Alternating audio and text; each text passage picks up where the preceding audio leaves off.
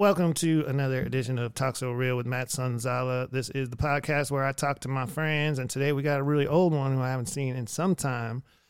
It took a whole solar eclipse to get him over here on this mic in a brand new book. We've got Greg Beets in the house. Yeah, thank you for having me. It's good to see you again after many years. I know, man. It's crazy. We were just talking about how our mutual friend Tamara Kowalski used to do a zine called Mwahahaha. I'm not sure how many ha. I don't remember. Yeah, it was mwah. Yeah. And Greg wrote for that early on, and probably my first trip ever to Austin, I think, was with her. And I remember hanging out with you and Jonathan Tobin back in 1990. I think this would have been right around South by Southwest time, yep. 1990. Yeah. Oh yeah, that was crazy. Shout out Trash. Yeah, that was. Yeah, very interesting year that year. Man, and it was so fun. And you have been covering this Austin scene for a long time. And is this your first book? This is my first one. Yeah, Curious mix of people. I've had like excerpts of things in other books in the past, but this is my first actual where my name's been on the spine, along with my co-author Richard Whymark. Yep, we're gonna dial him in here shortly, I believe. What years does this book cover? Roughly it covers. We tried to kind of keep it chronological in the sense of really we were talking about 90s Austin underground music, so it covers 90 to 99, but there definitely is some bleed because I think you to understand what was going on in the 90s, you kind of have to understand what was happening at the end of the 80s too. Sure. And really going even further back, because in some ways the 80s in Austin really gave birth to what happened in the 90s, and a lot of the players were the same as well. So, yeah. I mean, I saw the Butthole Surfers in Cleveland in 87, and they were like my favorite band at the time, but I didn't know anything about Austin. I might have not even have known they were from Austin until I dug in a little deeper.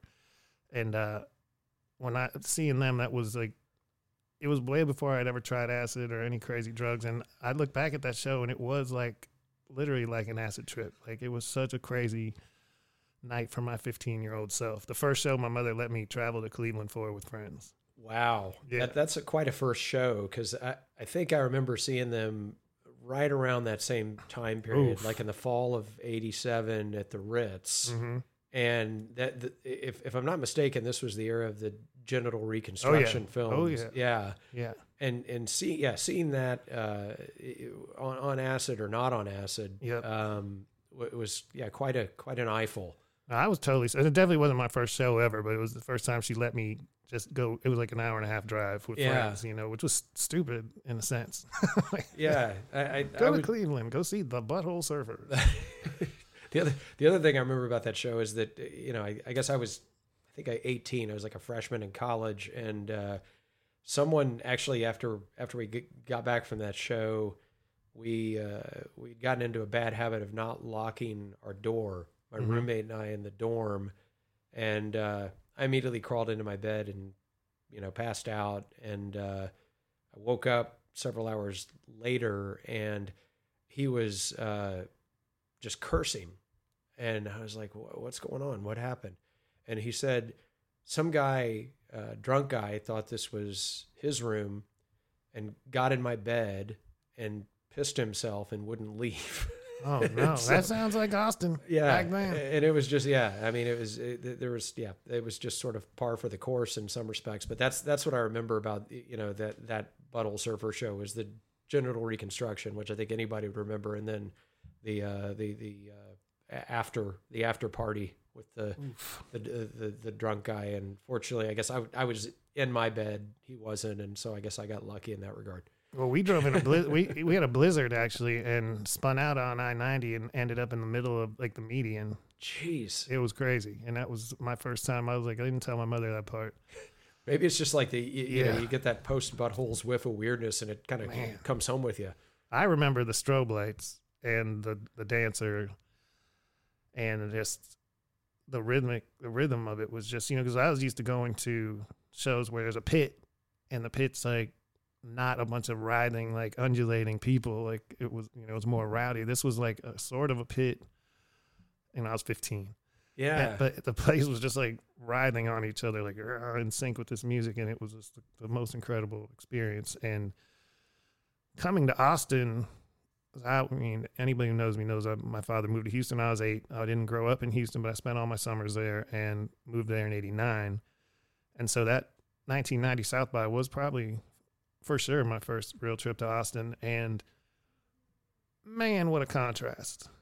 You know, I mean, I went to Sound Exchange in Houston. There was a Sound Exchange here, or I think they were Record Exchange back then. There probably might have still been Record Exchange at that point. Yeah. And then, you know, there were similarities and bands crossed over. I saw Ed Hall in Houston. I saw all these bands, you know, mostly at the Axiom and places like that back then.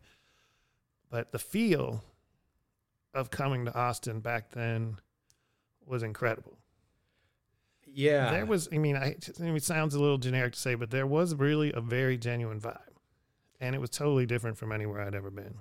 Well, you know, growing up in mostly in Houston, but then also in Dallas, and then coming to Austin, it definitely, yeah, you're right. There was definitely a vibe, and you know, just the terrain itself was exotic. Just the fact that there were hills, made it seem different, and the fact that it was you know, kind of a much more self-contained college town, not a big sprawled out city, right? At least not at that time.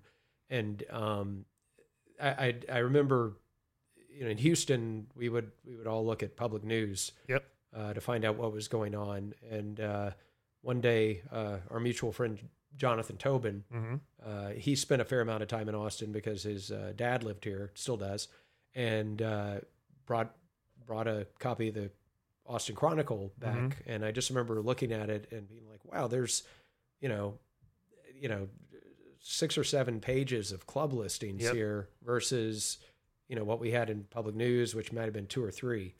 And just thinking, okay, this is, you know, much smaller city, but much more broad music scene. It was very music centric. Yes, you know? it was. Music was at the time.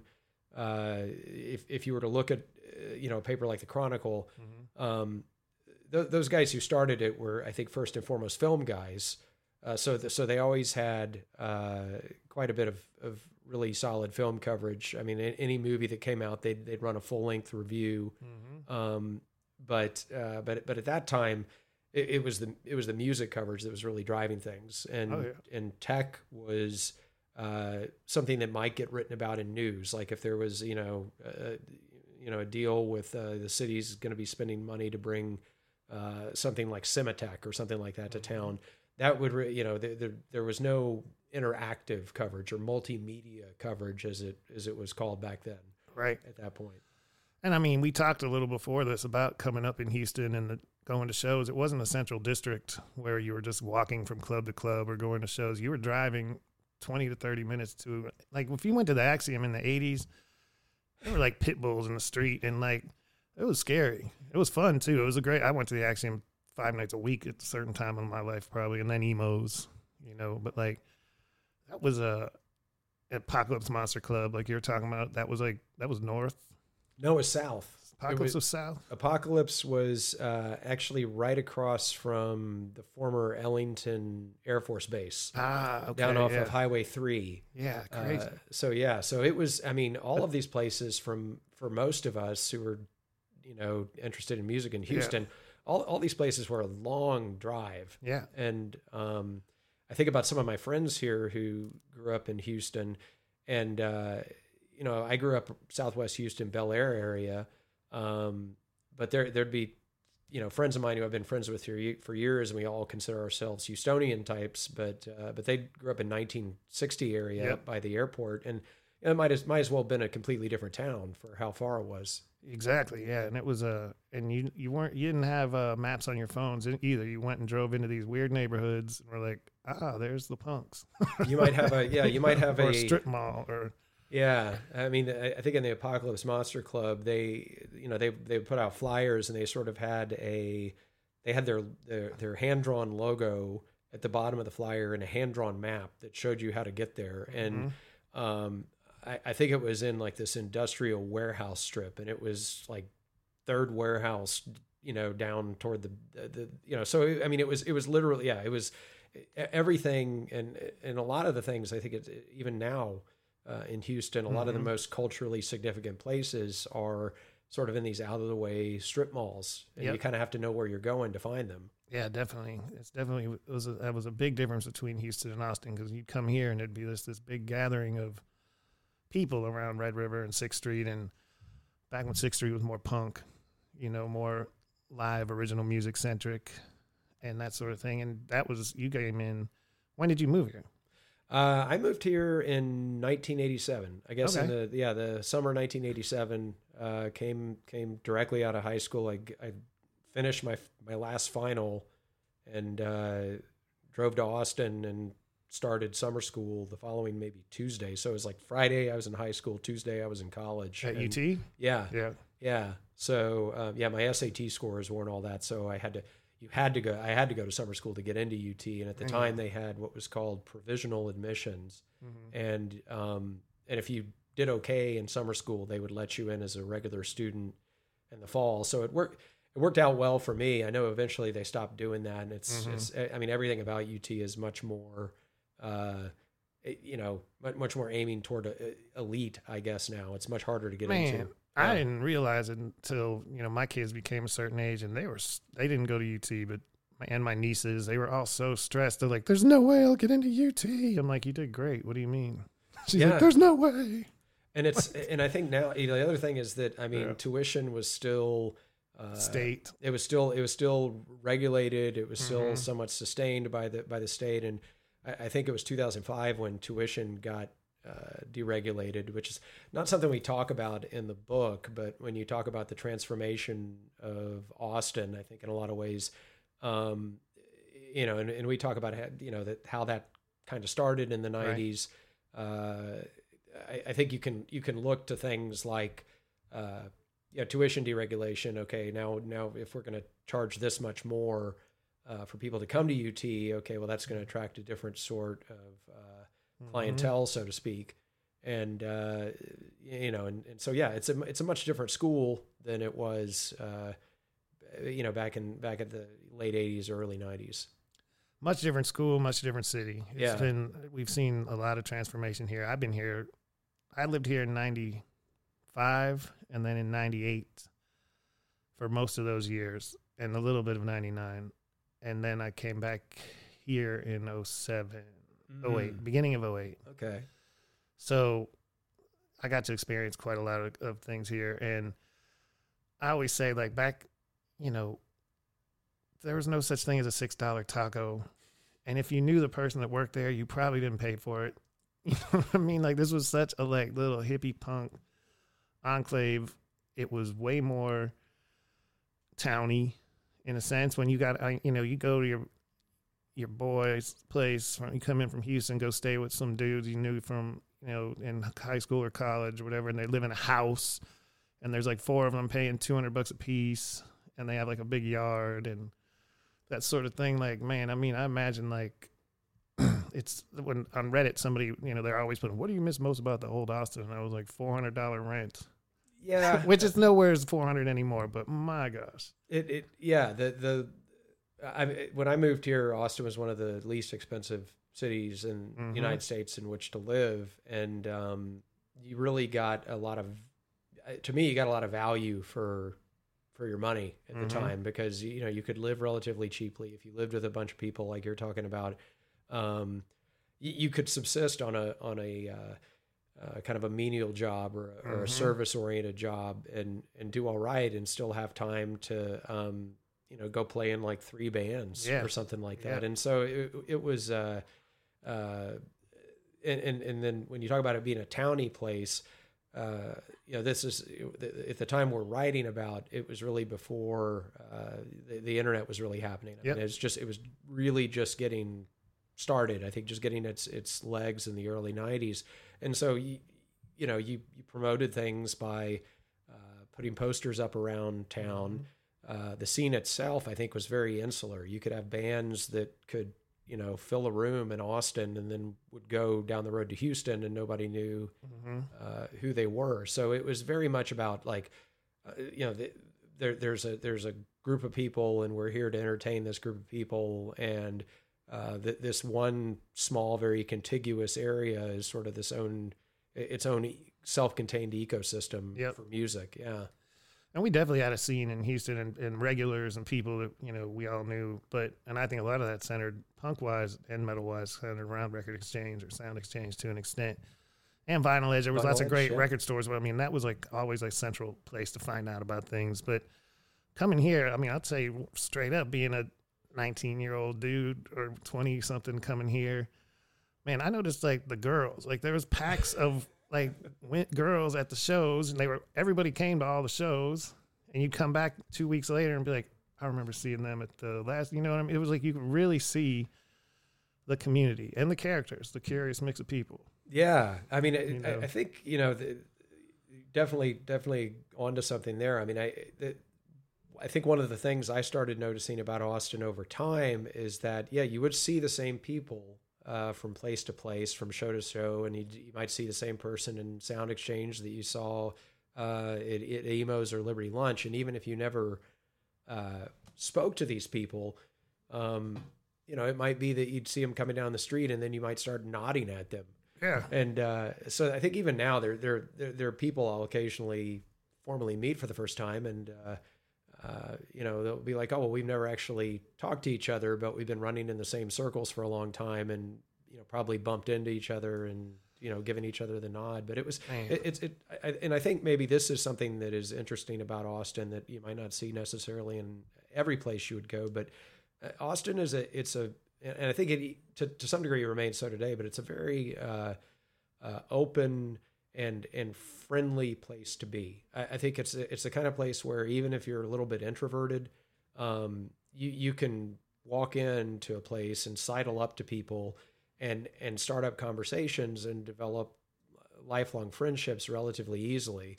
I don't know that I know my wife's from New England. She's, you know, and she's kind of like, well, it's really not that way in New England. I can't speak as much to it because I've always lived in Texas.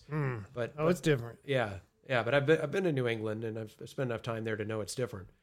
I will say this. I agree with you because it's definitely a lot cooler in Texas as far as the vibe and being able to just talk to somebody, saddle up somewhere and talk to somebody, you know, and it is different. But when I had a dog, I very much so noticed the new influx of people by the way they would react. Like if I see you and we're walking our dogs in the morning, I'm going to say good morning to you. I mean, we're not in the middle of Manhattan with 50,000 people around us. I'm walking down a street in Allendale that doesn't even have a sidewalk, and there you are. I'm going to nod and say good morning. And I noticed when I started like startling people, like they'd kind of be like, wait, what?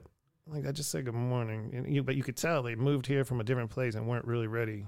Yeah. For just something that simple. And I was like, you better get ready for Austin. You go out to the taco truck and some dude that lives behind it's going to be coming up to talk to you for an hour. I mean, back in those days, like I tell people, Slacker was reality. Like Slacker was like a reality show practically, well, man. You talk about people who you just see out and about. I mean, when that movie came out, you knew all these people. I mean, everybody in the movie was somebody who you either knew or you knew of, if you were even marginally connected to the to the music scene. And they weren't. I mean, they were acting, but they weren't really acting. I mean, I think a lot of those characters were just built on what Richard Linklater had observed. And that really, it really does kind of capture what it was like to live in Austin at the time. And I'm sure that, you know, there are other cities that are similar to Austin, you know, college cities where that kind of similar vibe existed. But yeah, it was another thing we do talk about is sort of, you know, there were people who liked Slacker and there were people who just didn't get it. Yeah. And I remember, you know, going to see that movie with a date not long after it came out, and I totally got it, and I was like, yeah, this is what I like about this town. And she was just like, I didn't understand it, and I'm like, well, you know, I guess we shake hands and part ways here. Man, you know? I went to see Slacker with Christina Carter at the River Oaks Theater. Wow, the musician and Record Exchange employee. back in the day, and we both just laughed like crazy. Yeah. Like, it was crazy to watch that. It's and thank goodness we have it now. Yeah. I mean, just, you know, if for no other reason, it's just a great time capsule of what things looked like. But even, you know, from my perspective, everything about that movie, you know, it was inspiring. The way the way in which the, you know, narrative flowed around, the characters themselves. I mean, I just, you know, it really. You know, made me think, okay, well, this is kind of, this is what I like about where I live.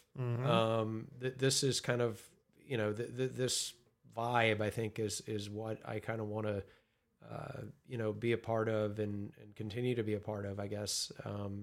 And yeah, so it was just, it was a good time all around. But I don't think anybody would have thought, you know, if you would have gone to see it at the Dolby Theater before, Orion picked it up, that it would have necessarily become anything beyond, you know, something that would have been very, very, you know, narrowly focused. I don't think anybody would have thought it would be something that, you know, and certainly, you know, Richard Linklater was talented. I mean, I think everybody knew that. Everybody knew that he was super into film and you know, doing the Austin Film Society and everything. But I don't know that anybody could have predicted that it would become like a touchstone, as it did.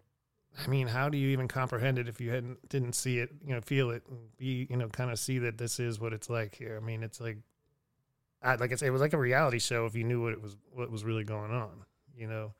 Yeah. Like, it really captured that time. It definitely did. And, you know, I was probably on the younger side of the demographic of Slacker at the time. I think most of the people who were in that movie were at least a little bit older than I was. Maybe a few might have been younger, but most of them were just a little bit older. But but that was what we were, you know, when I think about what we were doing in the 90s, it was really predicated on what had already gotten started here in the 80s with, you know, with bands like the Big Boys and, you know, bands like the Dicks and the Butthole Surfers.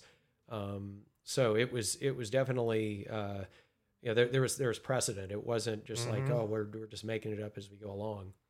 Yeah. I mean, we're of the age that kind of just missed, we have all the albums and we saw the shows later, but that 80s scene to have seen, I can't imagine. I mean, I never saw Black Flag, you know, I did see the Butthole Surfers in 87. Okay. But I didn't see the Dicks. I didn't see like a lot of that stuff till way later, you know, maybe 80s, probably beginning around 87 for me, to be honest. Yeah. I mean, I saw the Dicks when they reunited. Right. But I never saw the Big Boys. I did spend a little bit of time around Biscuit, you know, the band I was in at the, you know, back in the 90s. We opened for Swine King a few times and I got to interview him. So I knew him, you know, kind of on a very, you know, kind of just acquainted level. But yeah, he was, you know, I think a lot of what he was doing, a lot of what Tim Kerr was doing, all those guys, just, you know, this notion of like, you know, get out there and do it yourself. And just really leaning into it was stylistically and creatively, and I think, you know, even ethically, what was underpinning what we were trying to do. And yeah, it was, and we were trying to have fun because, you know, for sure, that's what they were all about too. The most fun I was having back then was, you know, I loved hip hop and punk rock and different types of music. I had Big Boys albums. I knew who Tim Kerr was and I liked him, but I didn't know as deeply, you know, back coming from Pennsylvania and Houston. So I didn't know everything, but I did, I actually interviewed him at the Axiom a long time ago, and Mark Twistworthy has it on VHS. Oh, wow. But it's never come out. Maybe it shouldn't. I don't know. But Bad Mother Goose for me was incredible because, first of all, it was a lot of fun. The music was cool. I never saw anything like that, you know, and I honestly didn't like a lot of the other funk bands that much. It depended who it was, but Bad Mother Goose was a cut above to me. And coming to Austin and seeing them with like a band and then the Cooley Girls. Oh yeah, the Cooley Girls. Yeah. And you know, DJ Casanova would be a part of that. And I remember one show in particular. It was outside somewhere. I couldn't tell you what the venue. It was around Red River, and it was Bad Mother Goose, No Dose from Houston, which was Def Jam Blaster, who's a super legend of Houston, and the Cooley Girls. Wow. And that was such a party, and the crowd was like a mix of Black Austin and like women dancing at the front of the stage like nuts, crazy, white girl dance in front of the stage, and the dude, like, it was just a funny, another curious mix of people. I can come back to that term, because in Houston, I've talked about this a couple times on this podcast, like, to be honest with you, things were a lot more segregated, especially if you went to the rap club in Houston, it was black until the Vatican started booking like Ice-T or Cypress Hill or somebody like that. But if you saw Too Short in the 80s or even early 90s there, you were in the North Side. There was no like real crossover at all. Bad Mother Goose they came to the Axiom, possibly Numbers. Yeah. Something like that. And that was totally more of like a funk night, or be with Sprawl, or who I like Sprawl too, or Retarded Elf.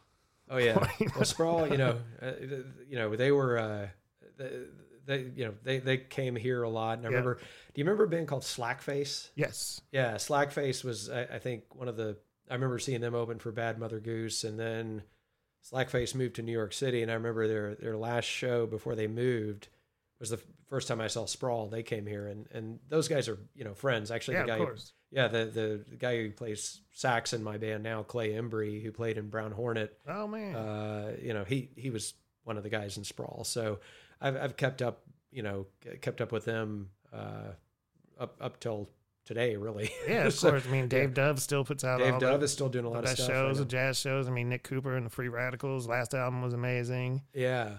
So they were it's good to, I think that's one of the pleasing things about, 30 years down the road and still seeing people doing, and not just doing the same stuff they were doing before, but just having grown in different directions that you wouldn't have necessarily been able to predict that many years ago. But it's interesting you say that about Houston feeling a little less segregated than Austin.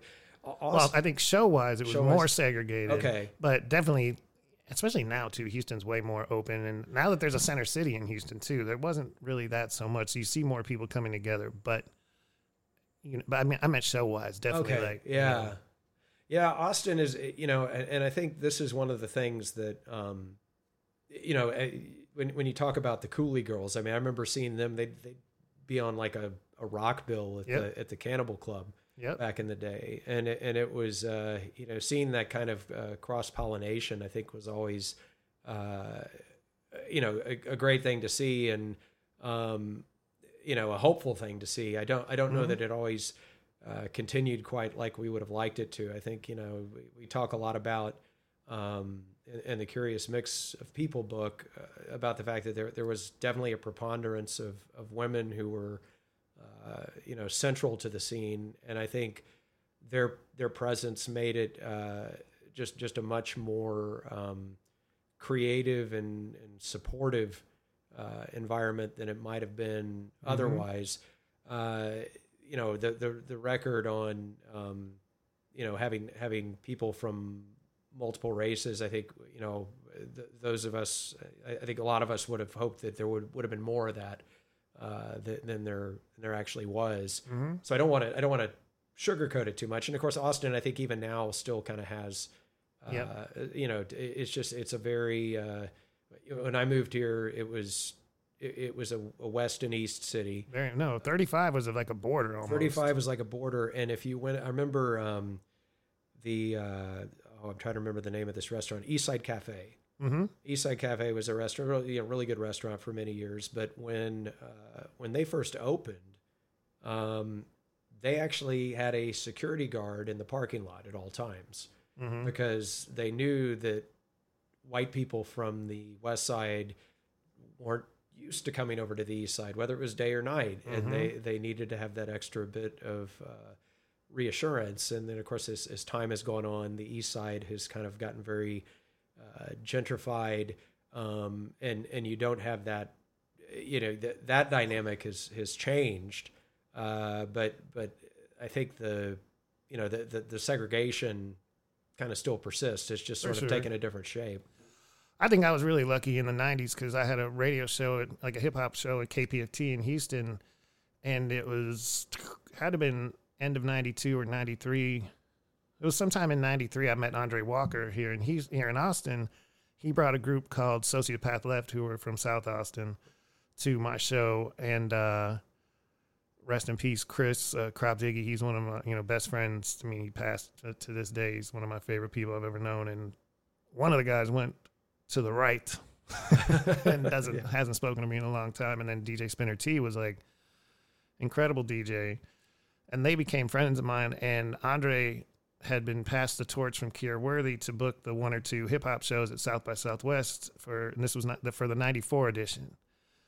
And so when I'd come up here, I would not only go see Kenny Capello and Mike Flannery, I would also go see Andre Walker, and he'd take me to DJ Casanova's studio in his kitchen, or we'd be in the little shed behind South by listening to tapes that people submitted, like me, Andre, also rest in peace, DJ Southpaw was there, other KZI people. We had like a little contingency of folks who were trying to figure out who was going to come for the hip hop show at South by that year. And 94 was crazy because it was the first Gravedigger show ever. Yeah. So RZA and Prince Paul, but Prince Paul was coming to South by as a conference before anybody. Like Prince Paul and Joe the Butcher, there was people. Dante Ross was here before there were really a lot of shows. Kier Worthy brought Ultramagnetic MCs, and YZ and Decadent Dub Team got banned for smoking a joint and things like that, like the history of that. But I was so lucky that I got to meet Andre, and he brought me in for that experience and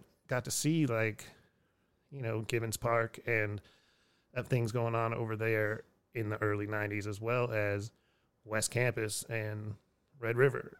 You know? And it was like a really cool, like coming here was always really special.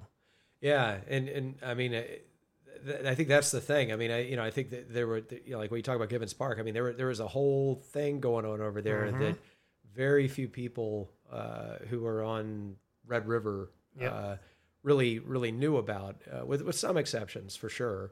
But someone could write a book about that. I mean, I think that the whole everything that was going on the east side. And you mentioned KPFT. And I think about, given Houston's size and scope, the fact that you had a station like KPFT that was kind of a checkerboard format. There was kind of there's kind of everything from pretty radical. Very radical. I mean, you had Chuck Roast and him doing the hardcore show, and then you had the prison show where people would call in and talk.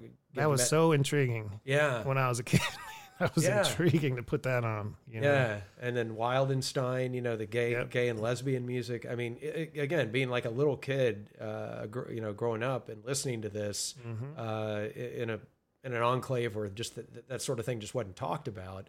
And then alongside KTRU at Rice University, I mean, for a city of that size, having those 2 radio stations was fundamental. And, in Austin, I mean, we kind of talk about this, in the early 90s, radio here was pretty. KDRX was on TV if you had cable. Yeah. Was it even on 91.7 in those days? Well, not really. I mean, it was, at the time it was KTSB. Oh, yeah.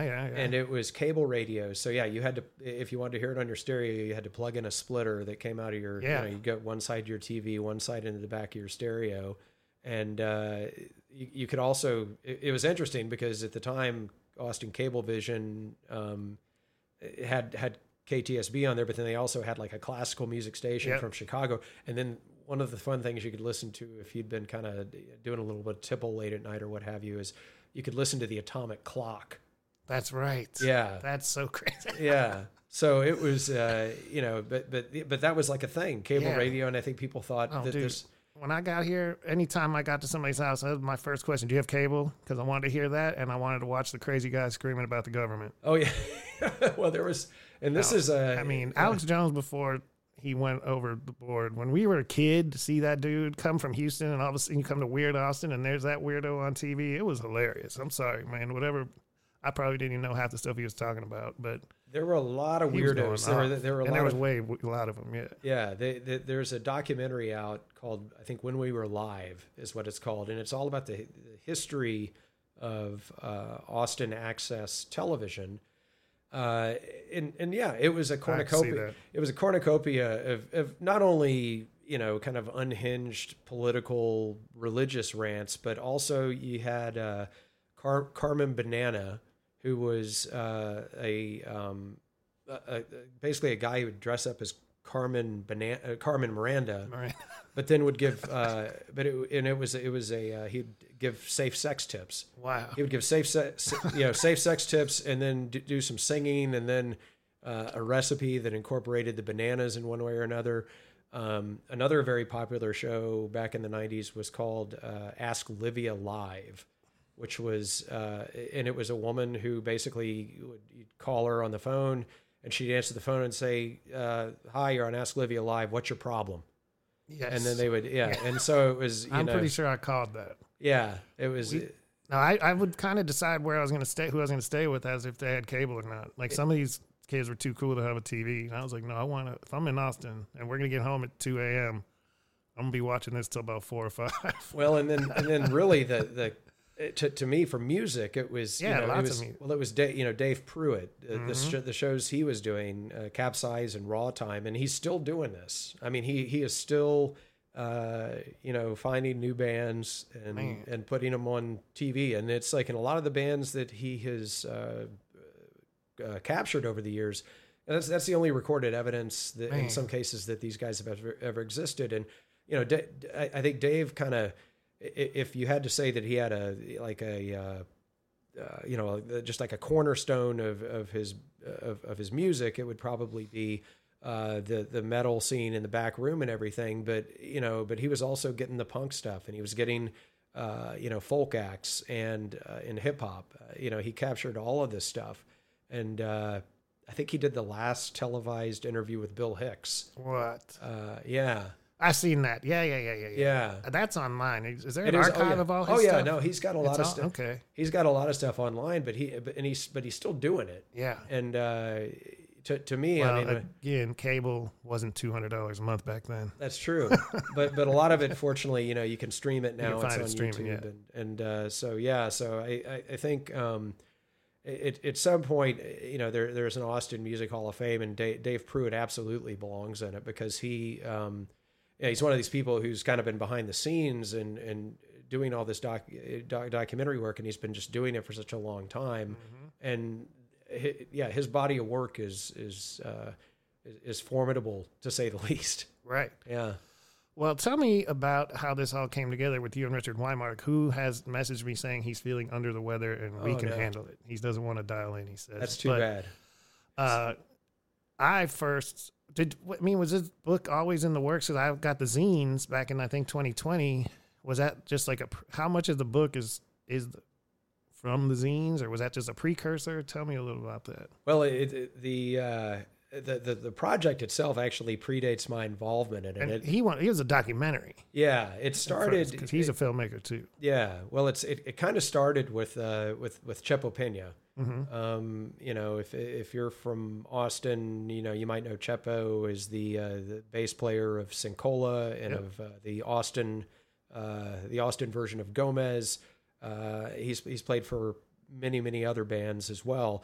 But he had the idea of doing a documentary about Austin punk rock in the 90s, and started talking about this with Richard. Richard is a really solid photographer, videographer, who incidentally actually worked on Dave Pruitt's show for a while, and would credit a lot of the work that he's gotten since then. And he's been all over the world filming. In the Good Music Club. Yeah. So those two started working on what they thought would be a single feature-length documentary back in maybe 2010, 2011. Mm-hmm. And that kind of went on for a while. They went to different places around the country, mostly filming people in Austin, but for people who'd moved, they went to LA and other points around the country filming people. And I think when I came in, I mean, they'd interviewed me early on in the process, but at one point I started transcribing some of these interviews for him. And as we were going through it, was, Richard and I would talk, and, I think it became apparent that just reading through these transcripts that this would actually make a good oral history in the style of something like Legs McNeil's Please Kill Me book. And so then, this seedling of an idea for a book kind of came up. And Richard, I mentioned it to some folks out there, and eventually we got a meeting with the good folks over at UT Press, and talked with them about it a little bit, and that was kind of how the book came up. And then alongside all these other things that are going on, Richard decides that, we also should have a zine, and not just like, not a blog, an actual physical zine that you have to go down to some place and pick up, or you get it in the mail. And so Richard's been kind of the engine behind, really behind all of this, but definitely behind the zine. And so the zine is kind of, picked some of the things that were captured for the documentary, as well as some of the things that we captured for the book. And it just so happened that the book kind of crossed the zine came out first, but the book actually leapfrogged over the documentary in terms of finishing first. But he's still working on the documentary, and now we're kind of he's envisioning it as a multi-chapter type of piece. And I think the first two that I think are going to probably hit will be the one that he did about centering around the club, the Cavity Club, which was a short-term club that lasted from like maybe 91 to 93, but was very instrumental in kind of giving the people from the 90s kind of their own place to evolve. And then the Blue Flamingo, which was a couple of doors down from the Cavity on Red River, right at the corner of 7th and Red River, that was a kind of a down market, gay cross-dressing bar that, we were fortunate enough to have Miss Laura, rest in peace, who owned it and was familiar with Dave Herman, another rest in peace, who was one of the people behind the Cavity. And when the Cavity shut down, Miss Laura kind of took in a lot of the bands, and they started having bands. So it would be... like Trail of Dead was birthed out of there. Yeah, so it would be a kind of a gay trans bar by day, and then a punk rock bar by night. Man, yeah, I remember those days, and the Cavity was the spot to come to when I'd come up here. I was like, everybody played the Cavity. Well, it was for a time. It was definitely it. I mean, there was the Cannibal was a great club. Was the Cannibal on 6th? It was at, I believe, 306 East 6. Yeah. I remember. Yeah. I mean, I think that's really interesting because in 2020, I went back to my hometown to take care of my mother for a while. And we all know what happened in 2020 with the pandemic, with Trump, with George Floyd, with just so many traumatic things going on, and the confusion and the feelings. And I totally turned off my Twitter, my Instagram, my Facebook. I had my LinkedIn sort of, but I had no social media. I kept LinkedIn just in case maybe someday I'll get a job, maybe. And Richard and I we were always in touch here and there, and I think he had just put something out maybe before I got off mine or something, and I was like, "Oh, this looks cool, man. This is great." I'm up at my and then I ended up going to my mother's, and he asked for my address and started sending me the zine. So it was like I was offline, focused on the family, but I still got this weird little zine that kept me connected to, Austin, and it was talking about the part that I liked. Yeah. Richard, I may have said this earlier, he's kind of like the engine behind this all. He's the one who really has done the most to connect those threads together. And, when there's been, someone who, wow, we lost touch with him, haven't found him in a while. Richard's been really good about being able to find them. But I think the zine, that was all his idea. And I think at the time, given everything that was going on in 2020, we'd already started working on the book, not long before that. But it was really, a real salve to be doing that during that period of time, 20 and 21, because you'd get to have a Zoom call with somebody and talk with them, and all of us were sitting at home, and just kind of getting by, but then you'd kind of get to talk a little bit about the old times. And, I remember actually, we talked about KTSB/KVRX a little bit earlier, but we actually had an online college radio reunion of sorts. And so there were people on that call who wow. I haven't seen in real life in many years. And actually one person in particular I'm thinking of who since passed away. He was actually the guy who organized it. He may have already known what was going on at the time when he did that, but it was, it was so nice to be able to connect in that way, even though we couldn't actually be to. Who was that? This was a gentleman named Will Samuels, and Will was one of these guys who everybody loved at the station. Sometimes there was a bit of a rift between the people who were there to the DJ types who were there to just play music, and then the news people there who tended to be like journalism majors who were looking to get a career. And sometimes even within the music people, there would be, KPFT was all fights all the time. Yeah, it was, it was conflict inside those walls nonstop. Exactly. And I look back on it and it was all just about, stuff that was very, mostly about, stuff that was not long-term significant in any way. And some of it I just feel foolish for ever having taken part in, but Will was one of these guys who everybody just loved. And he was he would always take the morning shift. And so people liked him just for that, because it's like, here's an experienced DJ who'll do the morning shift. Everybody else was a bunch of night owls. Yep. And he would do, he would do this kind of like a college radio version of a morning show. So he would do things like, I think at some point there was, like one of the Playboy centerfolds actually went to UT, and he got her to come on and do an interview, which seemed like a real get for us. Cause again, we were college, Sure. We were college radio, we were cable radio. So at any given time, there might be like maybe 5 to 10 people listening. He would also do this recurring bit where he would, call the phone in the elevator at the Perry Castaneda Library and just, to start talking to whoever picked up. So he was just a great guy, and he was from New Orleans, and he later moved back to New Orleans, opened a bakery there.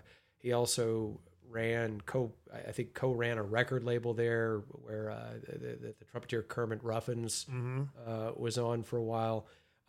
So he stayed involved in music for a really long time, but he was just, one of these great guys who, definitely was taken from us, way too early. But a lot, I think there's just a lot of people who I met, during my time, in college radio where, I'm still friends with them now, and they were just very formative friendships, or in some cases that friendship begat another friendship. That still persists in one way or another, and it was just like all of us coming together out of this shared love of music, and then I occasionally have the opportunity to talk to Kevin Turriff, who was one of the founders, if you will, of KTSB. He was the head of the Student Radio Task Force, which was an adjunct of the student government at UT, and so it was that the agitation that came out of that group that ended up begetting KTSB and then later KVRX.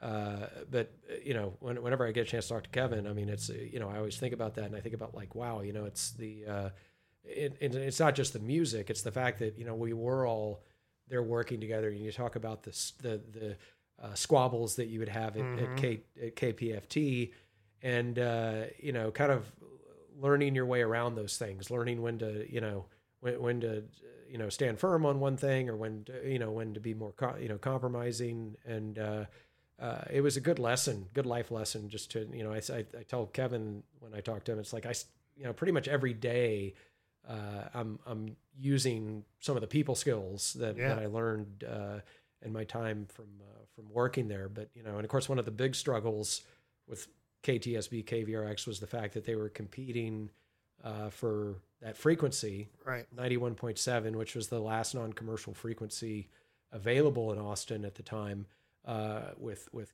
KOOP or co-op. And that was a big deal. that Jim Ellinger, he was kind of the founder of what would become Co-op. And there was a ton of back and forth. There was a lot of press, a lot of they had their lawyers, and KTSB had their lawyers. KTSB was had the might of UT behind it. And I think within the radio station itself, within KTSB, there were some people who thought that KTSB should be going for the whole enchilada, get the whole frequency. And then there were other people who really felt that, well, UT does already have the license for one radio station, which was KUT at the time. Yes, students need, we really do want a student radio station, but what about the students at, Houston Tillotson and Concordia and what have you? And so I think there were some people who thought that, having some sort of compromise would be a better outcome. And some of those people actually, started talking informally with the people at Co-op, and the fact that they were able to, with some cajoling from, I guess, the judge who was seeing the case, but also just, the fact that everybody was able to sit down at a table and hash out an agreement to share the frequency, which was really, pretty much unprecedented, not completely unprecedented, but I think in terms of something that's now been on the air for, nearly 30 years, definitely unprecedented in that regard. And you think about, so one thing, when we talk about Austin and how Austin was, might've been better in some ways back then. One way it was not better back then was in radio. I mean, I think radio wise, this is definitely a much richer, place than it was back then as a result of both those stations, KVRX and KOOP. I love independent radio to this day. I mean, I probably use TuneIn more than I use Spotify, to be honest. And I listen to BBC Six and things like that on, as far as on my phone, but I still have analog receiver in this room. I have an analog radio on my dresser in the bedroom. I still love to discover music that way. And I'll say it is a little weird the way they share the frequencies, because as a man who's not staying up until 4 a.m. anymore, I don't hear KBRX that much. But when I was driving the kids to school some years ago, not that many years ago, but I guess pre-pandemic, so 4 to 5 years ago, there was a girl, and I say girl because she's totally a college young woman, and her show is called A Taste of Claire or A Touch of Claire or something, and her name was Claire. And she was 7 a.m. to 8 a.m. or 7 to 9 a.m. on KBRX once a week. And she had really great taste and you could tell she was a little older than my kids. And I was always man, and I was 40 something. So I was part of me wanted to write in and be hey, yo, you're dope. This is a good show. And I was no, she's probably 19. She doesn't need my old ass sending her some creepy message. But I was always yo, this is amazing that I'm in Austin, and still at 7 a.m, I'm discovering music from a kid to me, a young person. And it's that's the best thing in the world. I think radio, I still sometimes, if I have room in the suitcase, I'll take my little bedroom radio with me and kind of tune in frequencies in different places and try to hear what's, playing in other places. And it's, and I'll say this, when I was a kid, I think I was 8 when we got cable TV.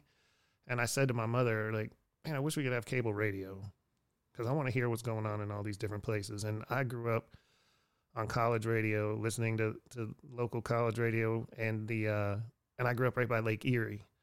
So Lake Erie is just this vast expanse of water, and all those Canadian stations were way cooler.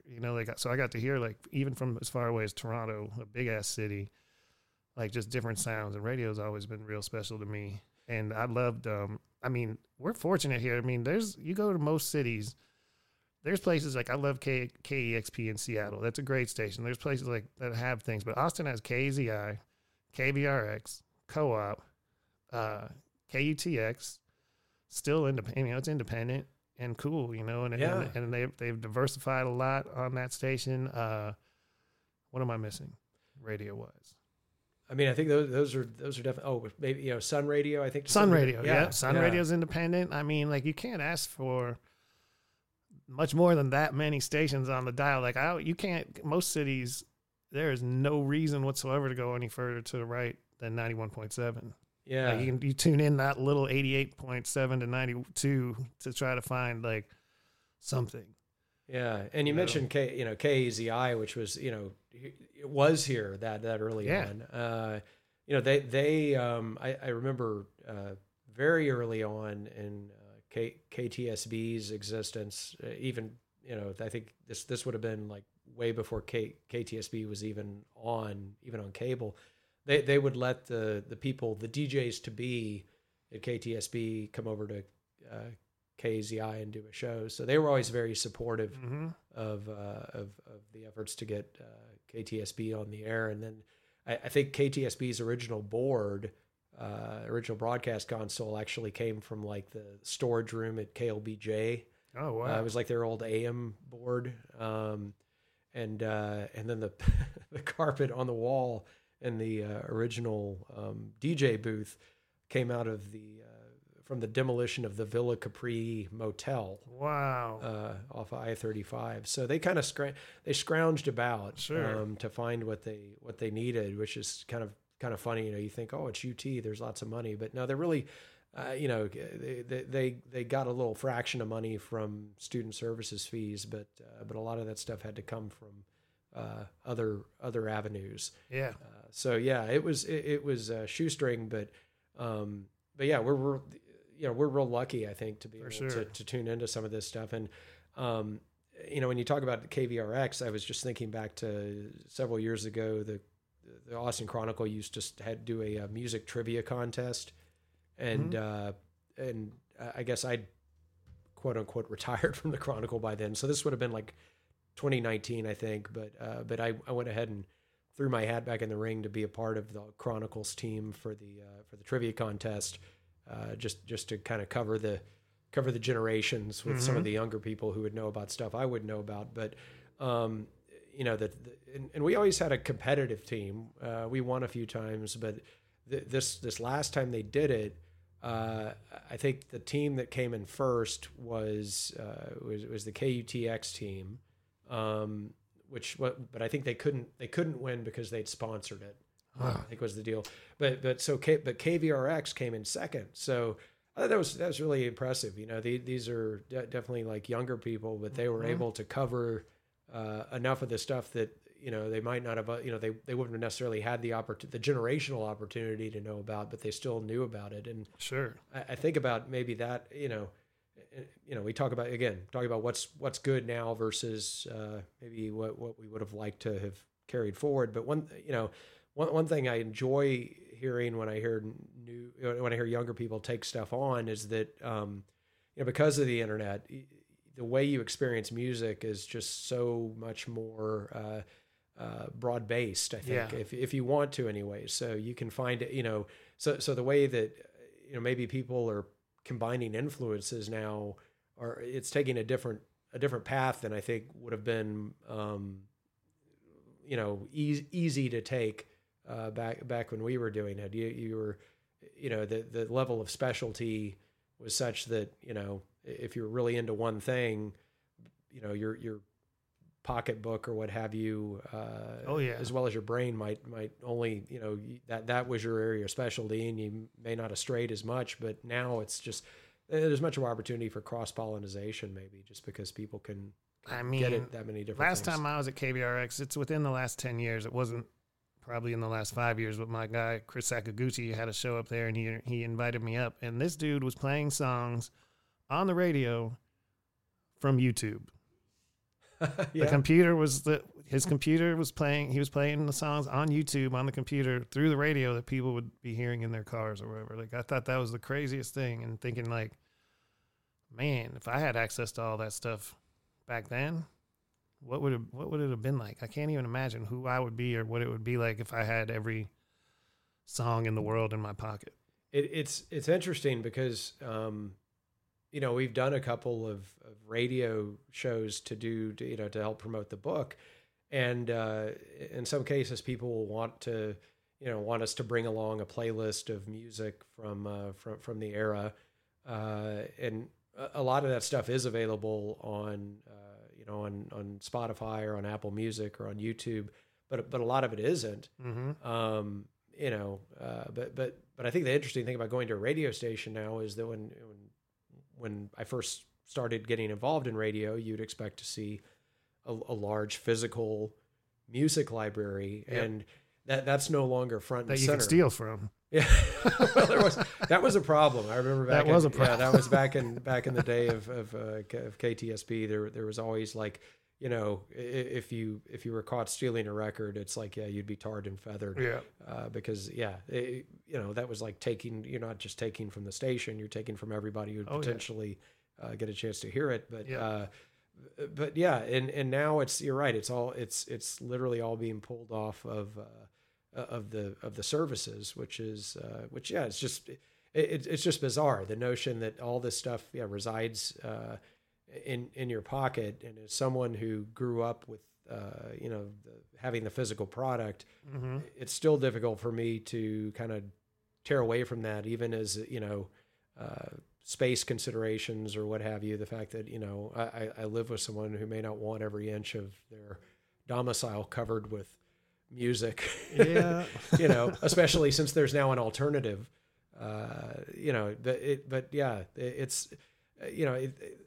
think there are some good things about it, some not so good things about it. I'm married to a woman who shares my love for hoarding records and books, and that's part of the reason we're going to have to move. Yeah. Well, my wife, not as much on the record side, but definitely on the book side. Yeah. And then my grandfather actually, my maternal grandfather actually ran a bookstore in Houston for many years, down in downtown Houston, and then later moved the store to Victoria.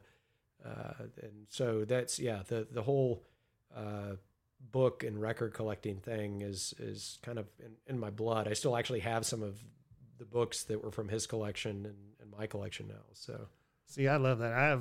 During the pandemic, when I went to my mother's, I assembled a stereo from all my, I call all her best friends are like my aunts, and they all, one had a receiver, one had an old turntable, one had a cassette that, because I had some records up there still. Her records were still in the house, and that became, all those women basically gave me all their records.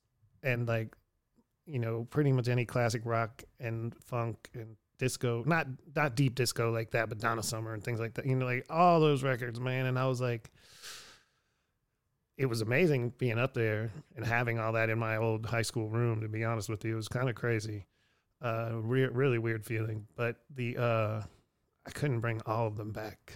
It just was not when we packed up her house and did all this stuff, it was like, we're going to have to sell some of these or give these away, because it's just, records are hard to move. But I'm still kind of obsessive about it. And the thing that sucks for us, again, we can be old men complaining about this very legitimately.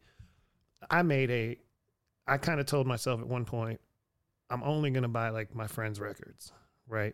I'm not going to just keep buying records. If I can listen to something on Spotify, fine. But if my friend's putting something out I want to support, I'll get their record. But now all our friends are putting out records and they're like $35. Yep. That's a problem. Yeah. So many people started putting out records, and I'm like, ooh, what's the shipping on that one? Yeah. Well, one thing that hasn't changed for me anyway is that, at the start of the 90s, I was at a very small time band, and we were going to get into that too. Yeah. And I'm still in a small time band, but the difference now is that, back then it was you wanted to get enough together to put out a 7-inch record. I think that was really the key format at that point. As the 90s moved along and the economies of scale evened out a bit, then it became more possible to actually put out a full-length CD. Mm-hmm. But now it's kind of like I'm looking at the options, and it's kind of like, well, I don't think I can sell enough vinyl to really justify that sort of that sort of outlay. So let's look at T-shirts, because more people will wear it.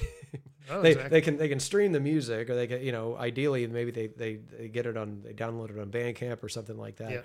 Yeah. But if they really want to show their support when they come to the show, it's much more likely to actually sell them a shirt, which is, to me, is ironic, just because I remember growing up, it was like fashion was like the furthest thing from my mind. It was just like, I didn't really consider myself, being influenced by any of that. I just didn't even think about it. And now I'm like, well, I want to, if I'm going to have a t-shirt, I want it to be a cool t-shirt. I want it to have a cool design and all that stuff. And it's not my, it's not necessarily my bailiwick to do those sort of things, but yeah, it's so merch is huge. Yep. Even at the, like, I'm only going to get 25 people to come see my show. Sure. No, Yeah. I got a water damage t-shirt last week. Yeah. I mean, it is what I love it. Yeah.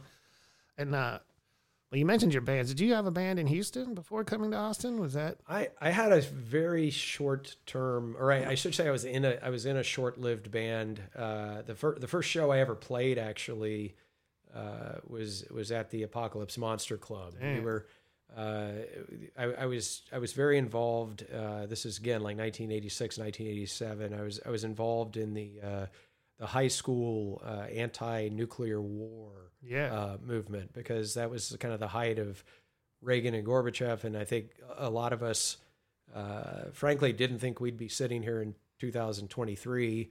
Still tripping off the Russians. Yeah. So I think so we got involved in some of the different political type groups, but one of the things that we did was we had a what we called a nuclear awareness benefit, and the Apocalypse Monster Club was kind enough to host us there. So the band I was in at the time, which was a very short-lived band called the Ingopods, we played our first show there, and I was like all of 18 years old, and it was the first time I ever played in front of an audience. But Killian Sweeney from Dishmog, I guess, was one of the guys who was in that band, and he's still up in Chicago doing cool stuff up there. Very cool. So that was a fun time. So that was the first time I ever played any gig at all. And then I think actually the first time I ever played in Austin was in a band called Jesus. I remember, Yeah. And our first gig, our first non-backyard to someone's house gig was actually at the Back Room, which was sort of the strip mall hard rock club. Yeah.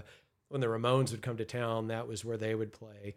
And by the 90s, I think they'd started integrating what would come to be known as alternative into their mix of music. So the Back Room has history. Oh, super history. And there's actually a really there's a good new documentary that just came out about the Back Room, and I'm totally blanking on the name. I should look it up real quick. I should pay more attention. You just told me about 2 documentaries that I would love to see. Yeah, I'll look it up while we keep talking. But it's a documentary about the whole history of the Back Room, and the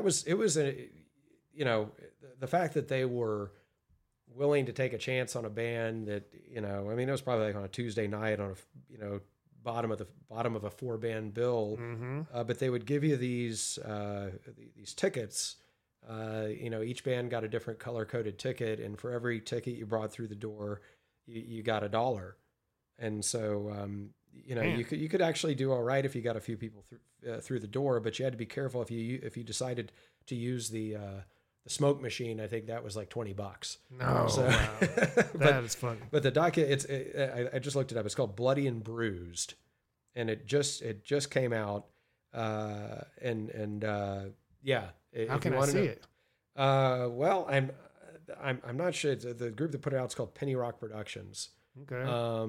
And Dave Pruitt again figures large in this story, so he was one of the people who was interviewed. But we talk very. I think the Back Room is kind of on the periphery of what it was we were really focused on with our book and with our documentary. But I'm really looking forward to seeing this, because the Back Room had a history that went pretty far back, well before I ever got here, and of course it was the very first place where I was ever old enough to go see a Ramones show. Yeah. So the first time I ever saw the Ramones was at the Back Room, and so to to see the Ramones on that stage and then have that stage be the first time I ever played in Austin. What? That is, man, that place though, not, I mean, for the music and the metal and the stuff that they did there, but there was the other side of the back room, which was the game room. The game room was huge, which was fun, and that place used to have nickel beer night. You could get, yes. It would be, and it'd go up a nickel every half hour. Yeah. If you got there at 5 or 6, it was like, or probably 5, it was a nickel, and it's 5:30, it was a dime, 15 cents. It was ridiculous. And that was a whole scene, man, like South Austin. And today, too, South Austin's still, not necessarily Riverside so much, but I mean, back in the, South Austin's still kind of holding in a way. A lot of the cool places are happening in South Austin. That's true. Riverside, not so much. But back then, going down to Riverside was like you're going halfway back to Houston. It did. It really. Where are we going? Yeah, it had, and it also just kind of looked like Houston. Yeah, you could, if you were driving down Riverside, you got the feeling that you might be driving on like Westheimer, at least like Westheimer going west of the Galleria. Yeah, that whole area, because it was just very a lot of strip malls, a lot of big parking lots. Good Mexican food. Oh yeah, a lot of that Vietnamese food. But back in those days, but that back room was and then later in life when I worked for South by Southwest, in 04, 5, 6, a lot of these venues were not trying to have rap. It was a struggle and a fight a lot of the times to get like these bigger rap showcases, and especially during South by Southwest when they didn't see that as their bread and butter. They were like, no, bring us the next Nirvana. I need your Rolling Stone show here tonight, or whatever, or Spin or whoever. We're not opening for that, but the back room was like, bring it all here, for a couple of years there. James Dean was booking it at one point, and they were also doing like all the like Screwed Up Click in Houston and like just Texas rap on like Sunday nights there for a while, and it was just, I've seen it go through so many different phases and stuff. It was just so cool. And when Hip Hop Mecca was booking South by, they had like a huge hip hop show that like Chuck D hosted. Wow. Atmosphere was on it before I even knew who Atmosphere was at the time. Like there was a whole hellified lineup on that stage. So from hip hop to extreme metal to cheesy metal to alternative rock to punk to like that room, man, if those walls could talk, it was there's so much went on down there. It really did. And I mean, and I guess now the footprint is still a club. It's the the Live Nation version of Emos, yes. which is not quite the same. No, but yeah. No, I mean, please. We're of a certain age, man. Tell me we're not the luckiest generation in the world. Well, I would have liked to have been maybe. I'm at this point, no, but sometimes say 10 years older and seen some of these bands I didn't get to see in their prime, but. Who had a venue where it was always $5 for under 21 and free for over 21 to go see the best bands of the entire generation? Yeah, no, if Nirvana played there before they, Bleach era or something, you'd have been seeing them for free or $5 if you're under 21, man. Like in Houston and Austin. Yeah, that was wild. Yeah, and shout out to Eric. Definitely shout out to Eric. And I mean that there really was nothing. At all like that anywhere, any place. I mean, the bands were obviously being paid because they all came there multiple times. Well, I think all it was best. The bar did okay. Mm-hmm. I mean, and it wasn't like they were charging ridiculous prices for drinks either. I mean, it just there were just so many at the time. There were so many people coming there, and the bands would do fine just off the bar, and the club would do fine off of that too. And then for the younger people, you'd pay a little bit extra, and that was that. But oh yeah, I mean Killdozer for free, No Means No for free, God, Jesus Lizard, multiple times. Yeah, I mean and I think the reason the bands came back is just. They were cool, and they ran a sharp operation, mm-hmm. and I think that was kind of the difference between the Cavity and Emos. I mean, the Cavity had more of a, you can't really call it, they had a business model per se. Right. But the Cavity, I think definitely those guys realized that something was going on and that they needed to provide a venue to showcase it. But it was never, it was never going to necessarily be long for this world, because that just wasn't, that wasn't their, area focus. But with the emos, I mean, I think they did have it more lined up in that regard. Mm-hmm. And one of the things I think about a lot with emos is, how many people graduated from emos and went on to do other things, music oriented or otherwise, but just, who became successful in business. I mean, Graham Williams is key example, but then, you had Jason Ward, who, went up to Chicago and started Chicago Mastering Service with Bob Weston. Here in town, we have Noah Polk, East Side Pies. Mm-hmm. So there's a legacy behind that. And I think the guys at the Little Darling. Yeah. I mean, that's one of the coolest spots in Austin right now, in my opinion, doing cool things and great food. So they did the cool stuff, but they also, they ran a good operation, and they treated the bands, even, the bands that were, local bands who were, lucky enough to be opening for a band like No Means No or something like that. They treated you well. They took care of you. And so did the Austin emos have a college night? I don't know. Because you remember when I'm talking about Houston on a Wednesday? I don't know that they really ever did, because it's kind of like in Austin, every night was college night. Right. Yeah. Well, no, but this is douchey college night. Oh, no. Houston on Wednesdays, they didn't have shows. Okay. I'm pretty sure it was Wednesdays, and they didn't have shows on Wednesdays, and it was always just like cheap drink, college night, and 100% different crowd. Wow. No, I don't think they did, like when they first got started, I don't think they had shows every night of the week, but to the extent that there was a venue, people would go there, and that, people would go there just to drink. It was free. Yeah, it was free. And so if you were a band, that could be kind of a double-edged sword, because, it's like if you weren't really capturing people's attention, everybody would just go out to the patio and drink and socialize. But I think what happened with emos, when I talked to Eric about it, I mean, there are two factors, I think, that kind of led to the things shifting, which, number one was the fact that a lot of these bands suddenly became really popular, and their guarantees went up, and you had stubs open. They were willing to pay a little bit more.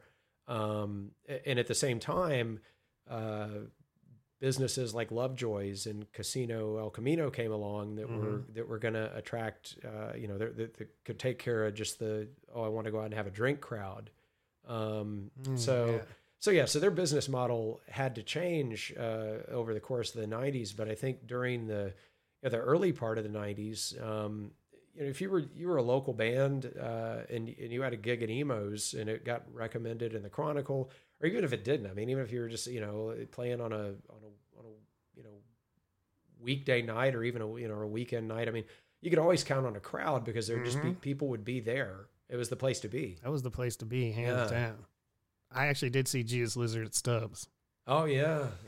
Which is weird to think. And then I did go see them at ACL Live a few years, which they can still hold down. They can hold down any size crowd, which is crazy. But that I didn't get to that ACL Live show, but I saw pictures of it. And when I think about, David Yao still, getting out there like he's getting out there. Did you go to the Flipper show with David Yao at Kick Butt? No, I didn't. Tamara was there, actually. And put it this way.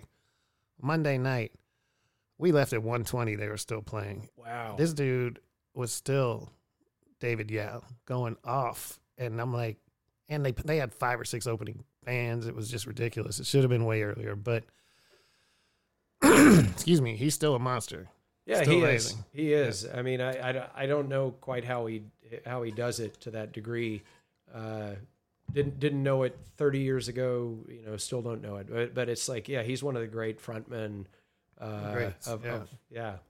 When I first moved to Houston officially in '89, I had never been to the Pick and Pack, and Jesus Lizard played the Pick and Pack, and I couldn't find it because in the ad in the public news it just said Wah and Welch. That's all it said, like Wah at Welch, and I was like, well, I think I found Wah. I think I couldn't find it.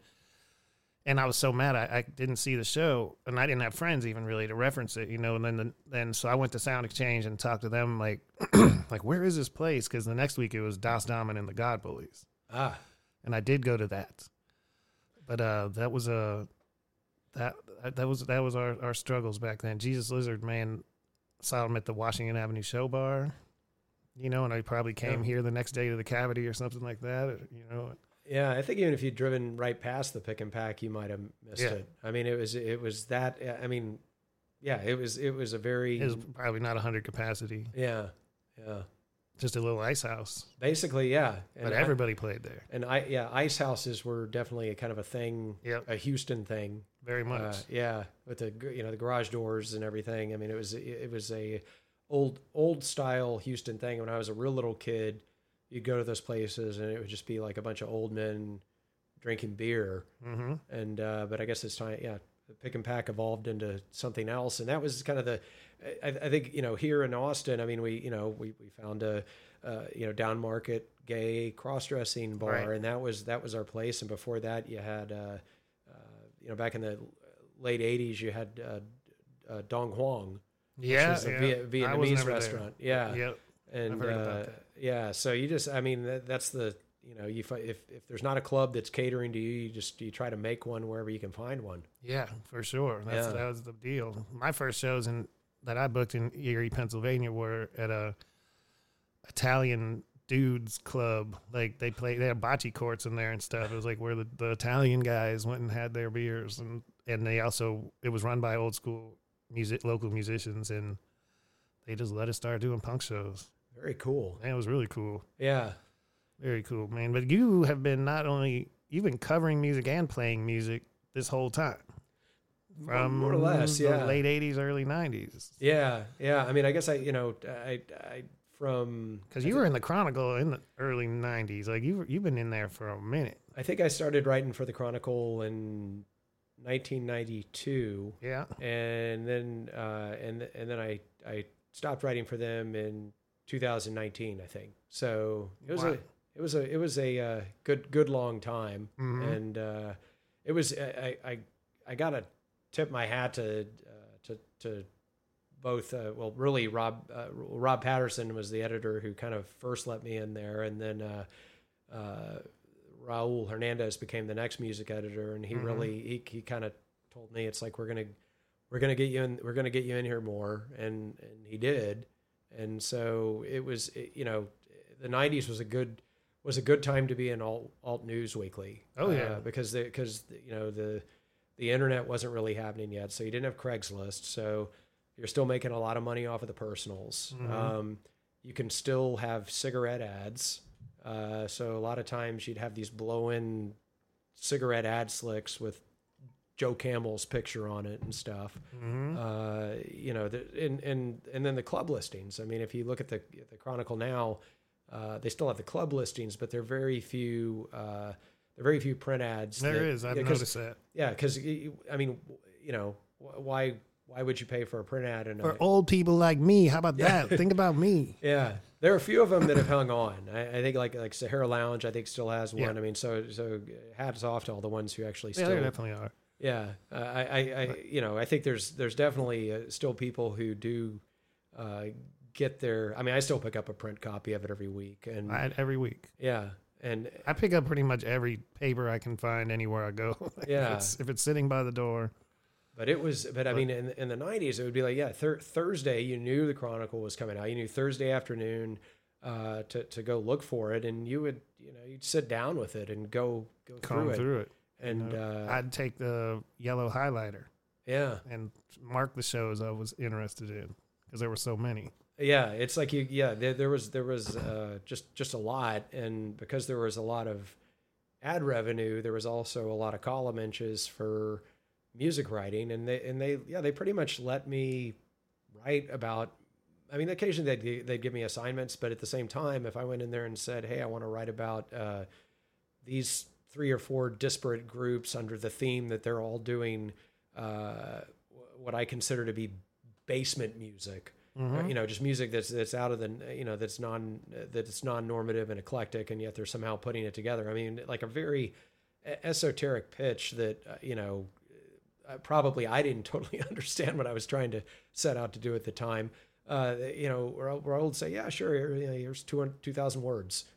Go for it. And And so, yeah, it was just a very, different freewheeling time. And it was just fortunate that, I happened to be there at that time and could kind of do some of this writing about stuff that that I otherwise wouldn't have probably been able to get anybody to, certainly not get anybody to pay me to write about. Sure. But then you talk to those guys and you learn about, whatever, got them to where they are, and you learn about more stuff, and not just music. I mean, in some cases they'd be referencing books and movies and things like that you would want to listen to. And so it was a good time. And then I, in terms of, occasionally I get to interview someone famous like, Brian Wilson or Tom Peterson, the bass player for Cheap Trick or something like that. And so that was always fun too. Oh man, that's fun. And you had a real good run with them. What was your next bands? What were some of your other bands in the 90s? Well, from Cheezus, and Cheezus was the band I started with Jonathan Tobin, who, went to Jonathan and Tamara and I all went to Bel Air High back in the day. And Jonathan has since gone on to have quite a career as a DJ in New York, doing the soul clap dances and the New York Night Train productions and everything.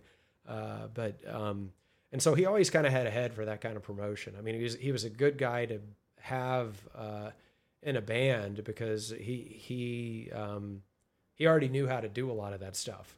And then he was also just his guitar playing. I think he kind of patterned himself after guys like Glenn Taylor from the Dicks, and Gary Chester from Ed Hall, who was definitely doing a lot of stuff. So those were who he was. I think, and then I think Dwayne from Jesus Lizard. Those were the people he was listening to, and so his guitar was just kind of all over the place. And Cheezus, I think we kind of started as thinking, okay, we're just going to try to get out and kind of try to play with people, kind of shock, offend them. Our big trademark was like we'd throw cheese products at the audience, and I remember like 2 or 3 shows into that, people started throwing the cheese back, and I didn't know what to make of it. I didn't know if that was like a good thing or a bad thing, but I think looking back, it was probably mostly a good thing. Yeah. But after that band kind of petered out, we started a band called Noodle. I remember Noodle. Yeah. And Noodle was, I think we were trying to be a little bit more, maybe a little bit more serious musically, although our songs were still totally irreverent. And and we were always still trying to put on a show too, but we got very lucky. Again, this is all Jonathan. I mean, he always managed to get great people to come play with us. And so I think our first drummer in Noodle was Rich Malley from the band Happy Family. He played in the 80s. He played with Scratch Acid for a spell when Ray Washam was off touring with the Big Boys. And then he wound up playing with the Horsies. That was probably the big band he was in during the 90s. And then after Rich left, we got Tony Nazaro, who was brand new to town at the time. Didn't know any better, I guess. Yeah. But Tony later ended up playing in drums and tuba, and did a lot of touring around with drums and tuba. And these days he's actually a pretty he's doing some great visual artwork. He shows in a lot of galleries in New Orleans and stuff. And then our last drummer was Lance Farley, who now is the drummer both for the Hickoids and the Pocket Fishermen, who continue to play today. So we always had, good people in the band. And our first bass player was Mark Fagan, who'd played. I know Mark. Bayou Pigs, and now he does a band called the John Pauls, who are going to be playing. We're doing a release show for the book in a couple of weeks on October 28th. So his band, the John Pauls, is going to be one of the bands that's playing there. But we always had good people playing for us. But we were, we were fortunate enough to come along at a time when at Sound Exchange there was this groundswell of Sound Exchange employees who wanted to start record labels. And so if you were in a band at that time, you could find yourself, 5 or 10 gigs into your existence, having someone come up and say, "Hey, I want to put out a 7-inch." And so that was, so we actually did put out some recorded stuff. And so we were around for maybe, I don't know, 2-3 years, did a little bit of touring around the country. But, it never really amounted to much. None of the bands I was in were ever like the band. But I was always, I always tried to keep a foot in it. And sure, I was fortunate that the Chronicle was cool about that. They were never like, well, you can't write because you're writing about the same scene that you're participating in. I mean, it was a scene, though. It is what it is. Yeah. You're part of it. And that's, I don't think you could, you can't really divorce those two things. I mean, and I think even, when we started writing the book, it was kind of like, okay, well, I mean, we're trying to get it right and capture as much of this as we can so people get a feel for it. But at the same time, I mean, we were there and we can't help but let our perceptions of what that was like color it to some degree. But I'd much rather read a book from people who were there. Yeah. Well, and then the oral, and the oral history is the only way I really want to read most music books, to be honest. Even like the DJ Screw book, I'm so thankful that Lance put in so much time, because there's really be no point for even, I know a lot about Houston rap. I know a lot of these people. There'd be no point for me to just write that. You got to get the voices like he did of the people who were really, really there, and really, and a lot of those are going to be discerning stories that you're going to have to figure out what really happened, and get with, a lot of everybody's memory is a little distorted. It's true. I mean, it's like the witness at the scene of the crime. It's like, the testimony is only as reliable as that person's memory that's going to be colored by their perception. But I think, I know at UT Press originally, our editors was like, they were asking us, are we sure we want to do an oral history? Because, an oral history at the outset might seem like it's a much easier project, but there are certain, pitfalls that come along with writing one of those that are unique to the form. But I think from the beginning, it was kind of like, no, this has to be an oral history. We got to get the voices of the people who were there, just because the whole point of what we're doing, or the whole point of what we're talking about is DIY.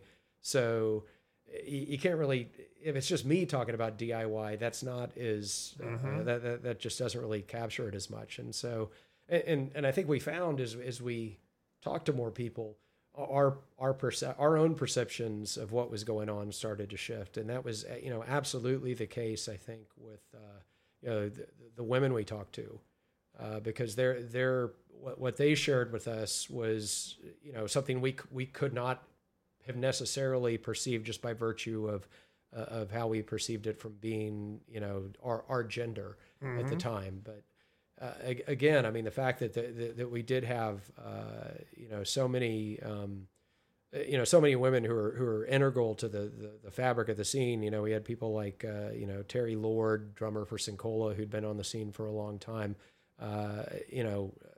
Rebecca Cannon, vocalist for Sonzala, Chris Patterson, guitarist, the band Power Snatch, all those guys, or girls, women, I should say, Gretchen Phillips, hey, I mean, she gets name checked in the, by Kathleen Hanna. Yeah. So, I mean, I mean, just having these people around and so central to the scene, I think, it made it to where it wasn't going to become a rigid sausage party type of very doctrinaire rock scene. Like, I think I keep coming back to, this is a couple of weeks or a few weeks after, Jan Winter puts out this book that's like, the masters. We're going to hear from Bono and, Pete Townsend and Mick Jagger and John Lennon, and it's like, and I don't have any beef against those guys. I mean, I grew up with that. I mean, that's, hey man, there's a lot of Jan Winters in Austin who preceded us. Yeah. They're out there, and it's not just the names you might think. I mean, that's something I noticed in this city. Like, there's, especially the people who are a little older than us, it was a very boys clubby type thing. Yeah. There were lots of great women involved and did all kinds of things, but at the top, you deal with some of those dudes, it was the weirdest thing, because you're in the most liberal, cool place. Everybody's so cool. And then you get to know some of these dudes, and you're like, the fuck? Who is this dude? Yeah. What is this? It gets, I mean, occasionally I'll still hear something, and it's just like, really, that him too? Yeah. It's such a such a shame. But I think, you know, I think about what would have happened. Like, let's just say that, you know, I never get involved with this scene, and I grow up and it's like my prism through which I'm seeing music is defined by this very rigid, when rock and roll became rock. In other words, when rock and roll became less black and less, and all about the guitar hero, the white male guitar hero, and man, just how like, you know, not only how poisonous and toxic that would have been, but just how much you would have missed out. I mean, the notion that this, you know, when Jan Winter says like, well, I don't feel like I can talk to Joni Mitchell of all people about this because she's not articulate.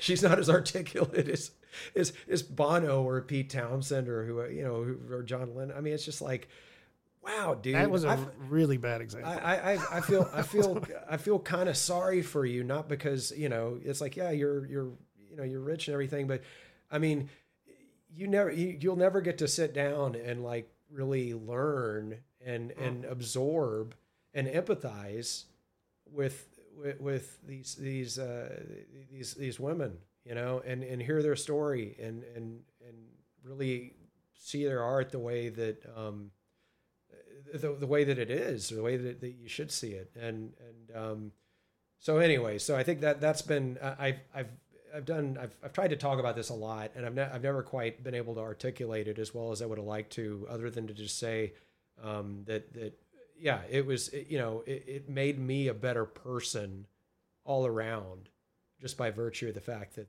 they were there.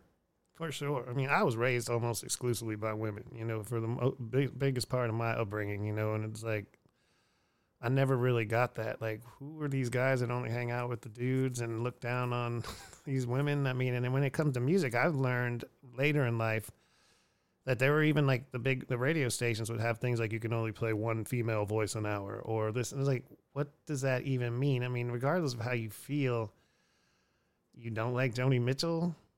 You don't like Chaka Khan. Like, she's not as good as what? I mean, and Joni Mitchell's body of work is crazy. Yeah. Crazy. Yeah. I don't even sit around and listen to Joni Mitchell all the time by any means, but I mean, and she's wowed me many times, the depth, everything, like, to say things like it. I didn't, like I said earlier, I don't pay as much attention as I used to. So when I saw like some of the Jan Winter stuff popping up on social media, I didn't even know what people were talking about. And it maybe like 10th or 15th thing, I just saw, I'm like, what are these people talking about? And I went and actually read it, and I was like, oh my God, seriously? Yeah. Not only is it wrong to say and to feel that way, but it's 2023, bro. Yeah. You haven't learned that? Just shut up. Well, it's shut just, yeah. up. It was bad enough. And he made it even way worse. Like, it was like, dude, you really just put it out there like that? Yeah. Articulate? And this was Bono. This was our cultural gatekeeper for many. Dude, no, I remember. Yeah. I have to say, as a kid, I subscribed to Rolling Stone. I mean, and everything. Oh, yeah. I grabbed every magazine I could get as a kid, Hit Parader, whatever. But I can remember when Rolling Stone put the Osbournes on the cover from the Ozzy Osbourne TV show, and I said to myself, it was that issue. I was like, yo, these dudes are trying to be Maxim or something now. Like, they've changed. This is not the Rolling Stone I grew up with. Like, the Osbournes article was like a page, and that was the cover story. And I was like, I was young, not even knowing who Hunter S. Thompson is, but I was reading this crazy political article that I only sort of grasped, but it was amazing and helped form some of my, my outlooks on things from this magazine. I was reading about, it was better, Joni Mitchell, for real, like in Rolling Stone as a youth or whoever. But I remember that one issue. I believe it was like 94. And I was like, man, because Maxim and those type of magazines were really coming up and taking over. The lad rags. Yeah. Yep. And they were so dumb and so bad. And they were very, not even, there were British magazines that were kind of like that you might find sometimes. And those had a little deeper humor maybe. But then it became a point where everybody just became Maxim. Not every, but a lot of the mainstream just were like, okay, this is what we have to do to. And it's before, that predates our attention spans getting zapped into oblivion by the internet. Yeah. Like we still were reading things back then more, I was for sure. Well, I think what they realized, I think, in terms of who goes on the cover, it's like, you got to have enough eye candy to be able to get the newsstand, and so, I think another big one that I know like got a lot of people upset was, I think when Jenny McCarthy wound up on the cover of Rolling Stone, and I mean, Rolling Stone had already by then, I think it was not really as much of a music magazine per se as it was a lifestyle magazine. But certainly, I think when you listen, I remember I listened to an interview that Jan Winter did, before this whole fracas with saying that only white men are qualified to talk about rock and roll in his master's book. He did an interview with Mark Maron on the WTF podcast, and there's something about the way that those guys from the rock era carry themselves. If you haven't moved beyond that in 2023, and I think you hear it when you listen to what's left of like what we would have called album-oriented rock back in the day. Then these stations where it's like rock ends in after Nirvana or after Soundgarden. That's or Nirvana destroyed it. Yeah, grunge ruined it. Yeah, I mean, and that's all they'll play.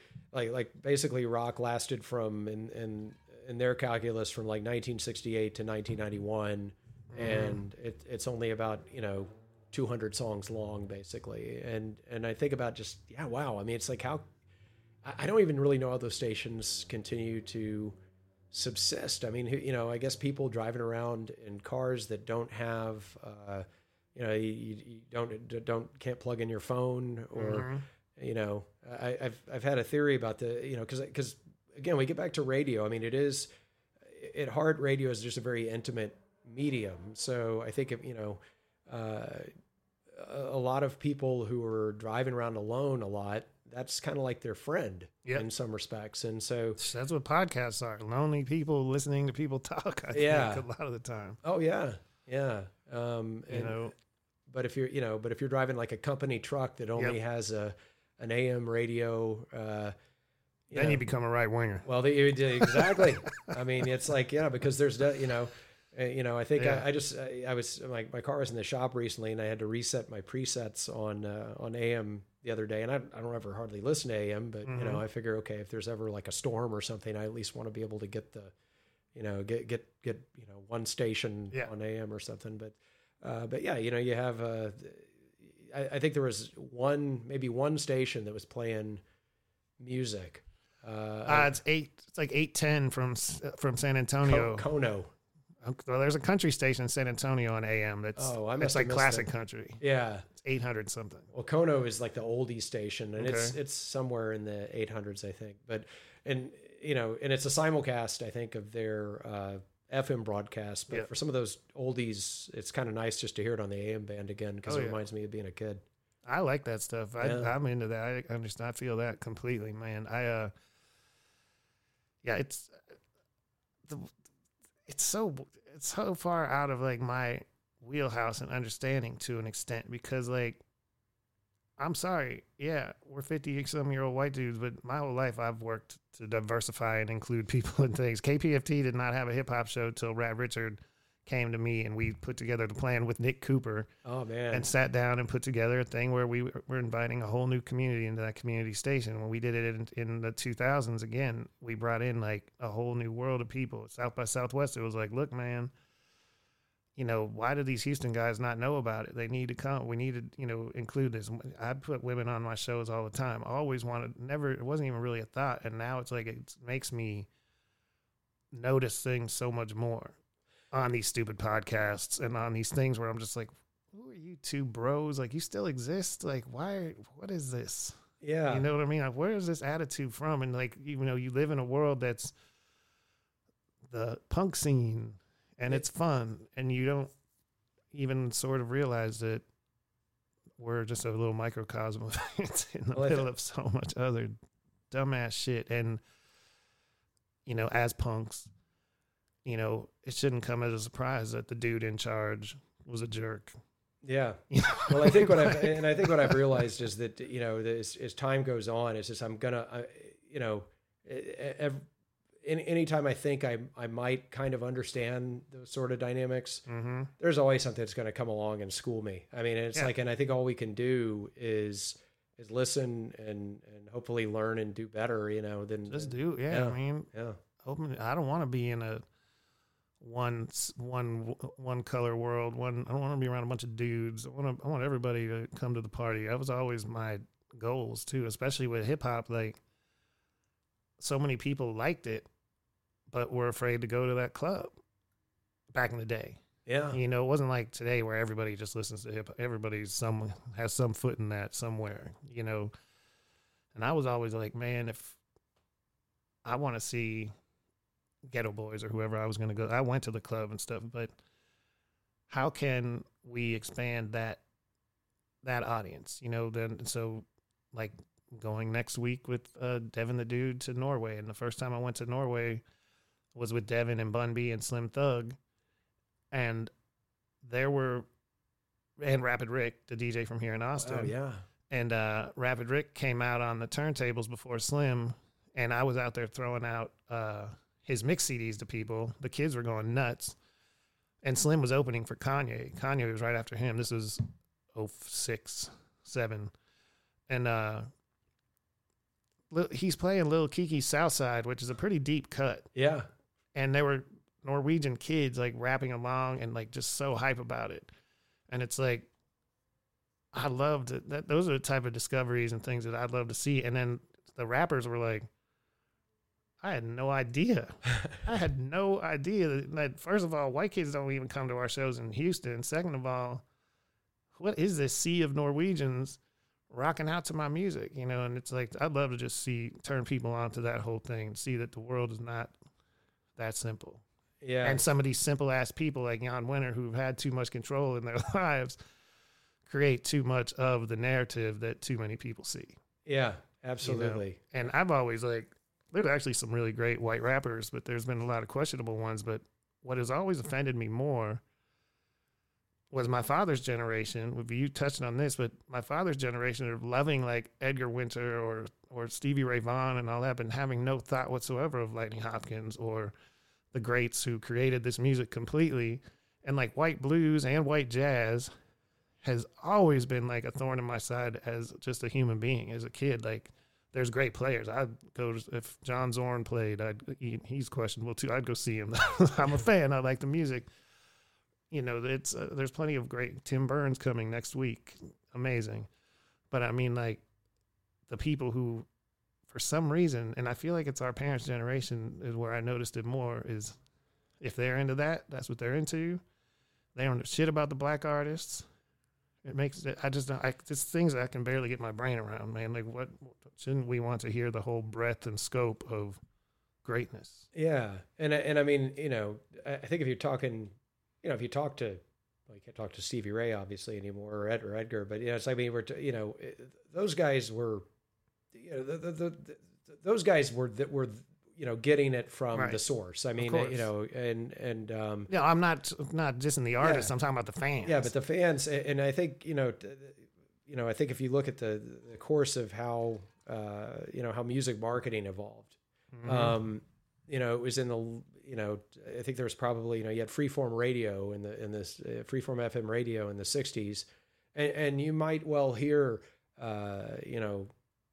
Lightning Hopkins next to I don't know, Faces or something like that, Small Faces or and then that might segue into like Mahavishnu Orchestra or something. I mean, it was very, very eclectic, and those artists could exist side by side. But then you got the whole Lee Abrams sub-segmenting that was really done at the behest of like, well, how can we bring this market to and deliver it to the advertisers?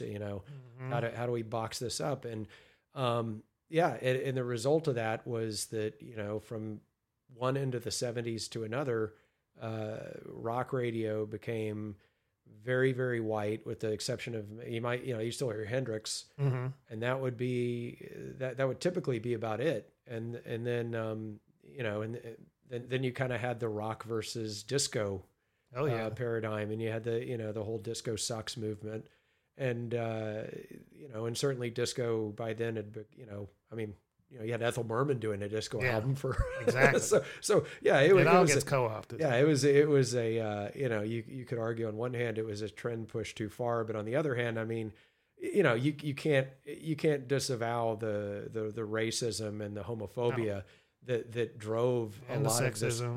Yeah, and the sex. Yeah, I mean, it was. Yeah, there were women. I mean, I actually I remember interviewing, Gloria Gaynor once upon a time, and and talking with her a little bit about that whole.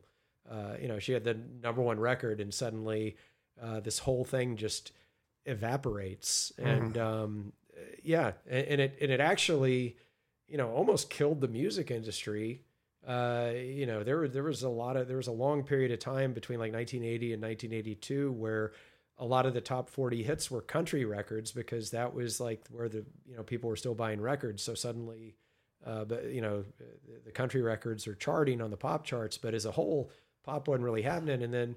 But then you had Thriller, right. Another black guy comes along to kind of, Michael Jackson, Quincy Jones, comes along to kind of save the day. And they were very, I mean, if you listen to a lot of the history of that record, they were very much about like, we're saving the music industry with this record. Well, not for nothing, but there were a few too many rock bands who tried to discofy themselves a bit too at that time. Made some pretty bad music. There were a few that didn't do a good job. There were a few that did an okay job, and then there were a few that didn't do so hot. I mean, I going back to Chepo Pena, who kind of started this whole project. Yeah. I can't say anything bad about "I Was Made for Loving You" by Kiss, because I know Chepo holds that near and dear to his heart. My first concert was them on that tour, the Dynasty tour, and I didn't realize it back then what it was till later. And listening to it later, going like, "Damn, okay." And to be honest, and to bring this maybe sort of full circle as an adult, one of my craziest realizations as an adult was that Kiss wasn't that great. They were a great show. They're amazing. They did amazing business. I still would buy a Kiss doll or something. Probably it's funny, but when I go back to because it was album time. They had the hits. Yeah. But what album are you really to go back to? Like their hit records, their double platinum, or when you really go deep and listen to it, you're like, come on. No, but they did. I mean, they did put on a show. That was my first concert. I was 7. Yeah. But of course, at the same time, I mean, Parliament put on a show. Well, yeah, of course. Yeah. I mean, and I mean, I guess they were both on the same label, on Casablanca at the time. Man. But if you, it was difficult if you were like a white kid, growing up to, whereas, I mean, you think about this, it's like if you're a white kid and you're into Kiss, you're probably going to be, if you would have had the opportunity maybe to see what Parliament was doing, you might have been into that too, because it was, and obviously the musicianship was several levels beyond, to put it mildly. But yeah, I mean, but again, we're at the late 70s, and it was just so segregated. So yep. Yeah. Well, now the world is at our fingertips. It's all right here. It's so easy to access this music and to find out things. And I love that you were able to come over here and we could sit down and talk, because as much as I use the internet, I still do really love books. I prefer having that. I have shelves full of books. I have stacks to be read still. I think it's really cool, and it's I'm really glad to see you've got your first book collective, your work, Chepo, Richard. It's really exciting. It's coming out this next couple of weeks. It's coming out. It'll actually, the street date is this Tuesday, October 17th. Excellent. And we're going to be doing a kind of a literary release party at the Austin Library downtown on Saturday, October 21st. And then we're going to do a proper rock show to kind of celebrate the release the following weekend on October 28th. And we got have the Glorium, who are one of the great bands from there. They're getting back together to play. The Living Pens, Jesus Christ Superfly, Gomez, our Austin Gomez. Wow. And the John Pauls, who we talked about with Mark Fagan a little bit earlier. Where's that show? It's going to be at the Parlor. Yeah.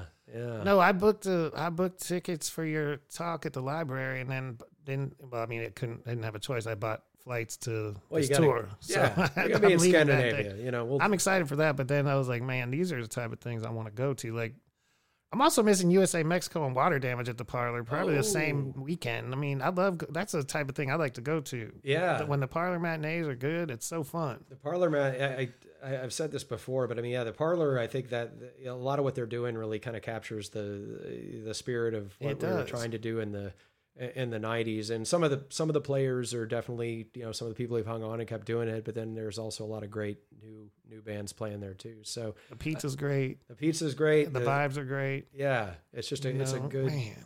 It's a good scene overall. So yeah, I'm not going to complain about traveling, but I am like, those are a couple of things I would love to see and be a part of. Yeah. But I appreciate you, kind of, having me on and, getting a chance to catch up with you after many, many years, to put it mildly. Well, I know I wanted to do this, but also, we didn't, your show that y'all did on KUTX last week was fantastic. Oh, well, thanks. Yeah, we listened to that, and I was really anticipating. I knew it was going to be cool, but it was really, really great to hear. And that's another thing, a tip for people like who have analog receivers. Saturday night on KUTX sounds really good on any stereo, on any radio, but when you have the old school receiver and he's playing, like, I think he's mostly playing vinyl from what it's, it seems like, and it just sounds like just amazing. Rick McNulty. Yeah. Rick's done a great job of taking the mantle from Paul Ray, rest in peace, who did Twine Time for many years. And it's a tough gig being a radio listener in Austin on Saturdays, because you have Scott Gardner over on Co-op doing Stronger Than Dirt, and then you got Rick doing his show on KUTX. But I mean, it's again, I like to. There are the things I don't like about what Austin's become, but I always want to balance those with the things I do like. Oh, and yeah. I mean, that part of our once big town that's now a smallish city, although really, I don't know, 1 million people. That's not very small. Big enough. Yeah. I mean, there are some, you gotta keep looking at the good stuff, and there's definitely good stuff happening on the radio, and then, places like the Parlor, and, and there's a whole lot of good stuff that we just don't know about because we're too damn old. Oh man, I'd say it. I fully admit I don't pay attention like I used to, and there's all the time people are like, so and so, I saw this and that, and I'm like, what, here? Damn, at the Parlor? Damn. Yeah. Like, it's hard to. I do like show list Austin. The Chronicle, like you said, there's still so many listings. It's hard to even follow to me, man. Like, it's like, just if my friends tell me, it's easier for me to find out. Yeah. Yeah, definitely. I mean, I definitely try to keep up with what my friends are listening to, and some of my friends do podcasts or mixtapes or stuff in Mixcloud, and I kind of find stuff here, there, and everywhere these days, and that's the that's the good news. But it's different place, but there's still, Mr. Rogers said, look for the helpers, and I say look for the good stuff, look for the people who are trying to do something cool. Definitely, man. Well, I appreciate you coming down here, and the book, it'll be in like the major bookstores, the independent bookstores, the record stores. That's a good question. I mean, I think definitely a lot of the independent places, I think will, like, at least here in Austin, I'm sure they'll have places like Book People and things like that. Once you get out of town, probably I think the further you get out of Austin, it's like you're not necessarily going to have a groundswell of people looking to buy a book that's that specific. But I think University of Texas Press has a pretty good reach, though. They do have a good reach. So I think probably they've come up hard lately on the cool book level, within Texas. If there's a cool bookstore in your town, I bet they'll probably be carrying it. But of course, you can always order it directly from UT Press as well. But I definitely. As the grandson of someone who once ran a bookstore, I encourage people to go buy it at their local bookstore if they can. So. Yeah, I mean, I agree. I would too. I love Bandcamp. It's probably the best platform on the internet for music in a lot of ways. But I still, if I can, go to Breakaway or to Love Wheel, where I tried to get your book in advance. Somebody got it there. Yeah, they told me Love Wheel had some copies in advance, but I didn't get there in time. Yeah. But I'd rather go support, I'd rather buy it there, or when you play, give you 20 more bucks for your gas or whatever. I try to do that. And then there's no shipping. I'm cheap. Yeah, no, as am I. Yeah. I'm cheap, but at the same time, I want to have an ecosystem to live in, and that's how how we keep that going. So yeah, for sure, man. Well, thank you so much for coming down. Do you have any social medias or anything you want to put out there? People want to get in touch or learn more about the book. Is there a website that goes with this? There's I think it's acuriousmixofpeople.com, and then I think we're probably most active on our Facebook site. That's where most of our generation is. So we have a lot there. We all, but we also have Instagram and X as it's now known. But I'd say that the Facebook site is probably most active, and then we also have a YouTube site that has a lot of really cool old video from a lot of these bands. I mean, Richard's, I call him the engine because he finds stuff that I just, I had no idea still existed. He's been the one who's kind of rattled the cage when somebody's had an old box of VHS tapes in their garage or something, and has worked to digitize a lot of that stuff. So there's a lot of really good stuff out there in that regard that we're slowly but surely working through, using some of it for the doc, but then just putting up the raw footage on the YouTube site. That's amazing. Yeah, YouTube is the spot. That is, you talk about all the streaming services and stuff, like YouTube. If you take a deep dive into there and you'll find your concerts from back then on some VHS, from the Cavity or something. It's the craziest thing. Yeah, I actually found a video that they filmed in my high school. Wow. And with that I happened to be like walking past. I didn't even know that I was going to be in it, but it's like I just happened to be one person walking in the hall, and I'm like, oh yeah, that's me. Cool. I used to be a tape trader, and I've only actually filmed a few times myself, but I filmed Shudder to Think in Buffalo long ago, and it didn't come out that great, but it's on YouTube. Yeah, I didn't put it there. I don't have probably don't even have the tape anymore, but it's there. Yeah, to people who grew up with camera phones in their pocket, this doesn't sound like a big deal, but to those of us who didn't, I mean, yeah, just having a video record of any time prior to the early aughts or the mid aughts when that started to become commonplace is significant, particularly going back into the 80s, because that just didn't happen that often. That's true. Well, man, everybody get out there and pick up A Curious Mix of People by Greg Beets and Richard Whymark and Chepo Pena. Chepo, yeah. Chepo is, I guess he's not technically one of the authors of the book. He did design the cover of the book, which is a really cool mural. And, we couldn't have done this project without Chepo, because I think when we first started, it was, him who was, kind of reaching out, going back through his Rolodex, because Chepo was a very intersectional person. He knew everybody everywhere. And so he kind of set up a lot of these interviews, conducted a lot of them. Nice. Yeah. So he, I think, definitely, I think when the documentary comes out, he's one of the producers, and he's still staying involved. He's also a dad of a young kid. So he's doing a lot of that as well. But, and then he's still playing music too. Anytime I can see him or have the opportunity to play with him, it's always a joy. So yeah. Nice, man. Well, as I say every time, tell a friend to tell a friend. Talk So Real, Matt Sonzala is available on all the platforms where you get your podcast from. I'd love it if you do all those things they do with the podcast. They subscribe, all those things. Share it. But, more likely, keep it organic, keep it analog. Tell your friends. Thank you, Greg. Thank you. It's been a real pleasure. Thanks. For sure. It was really nice. Thank you.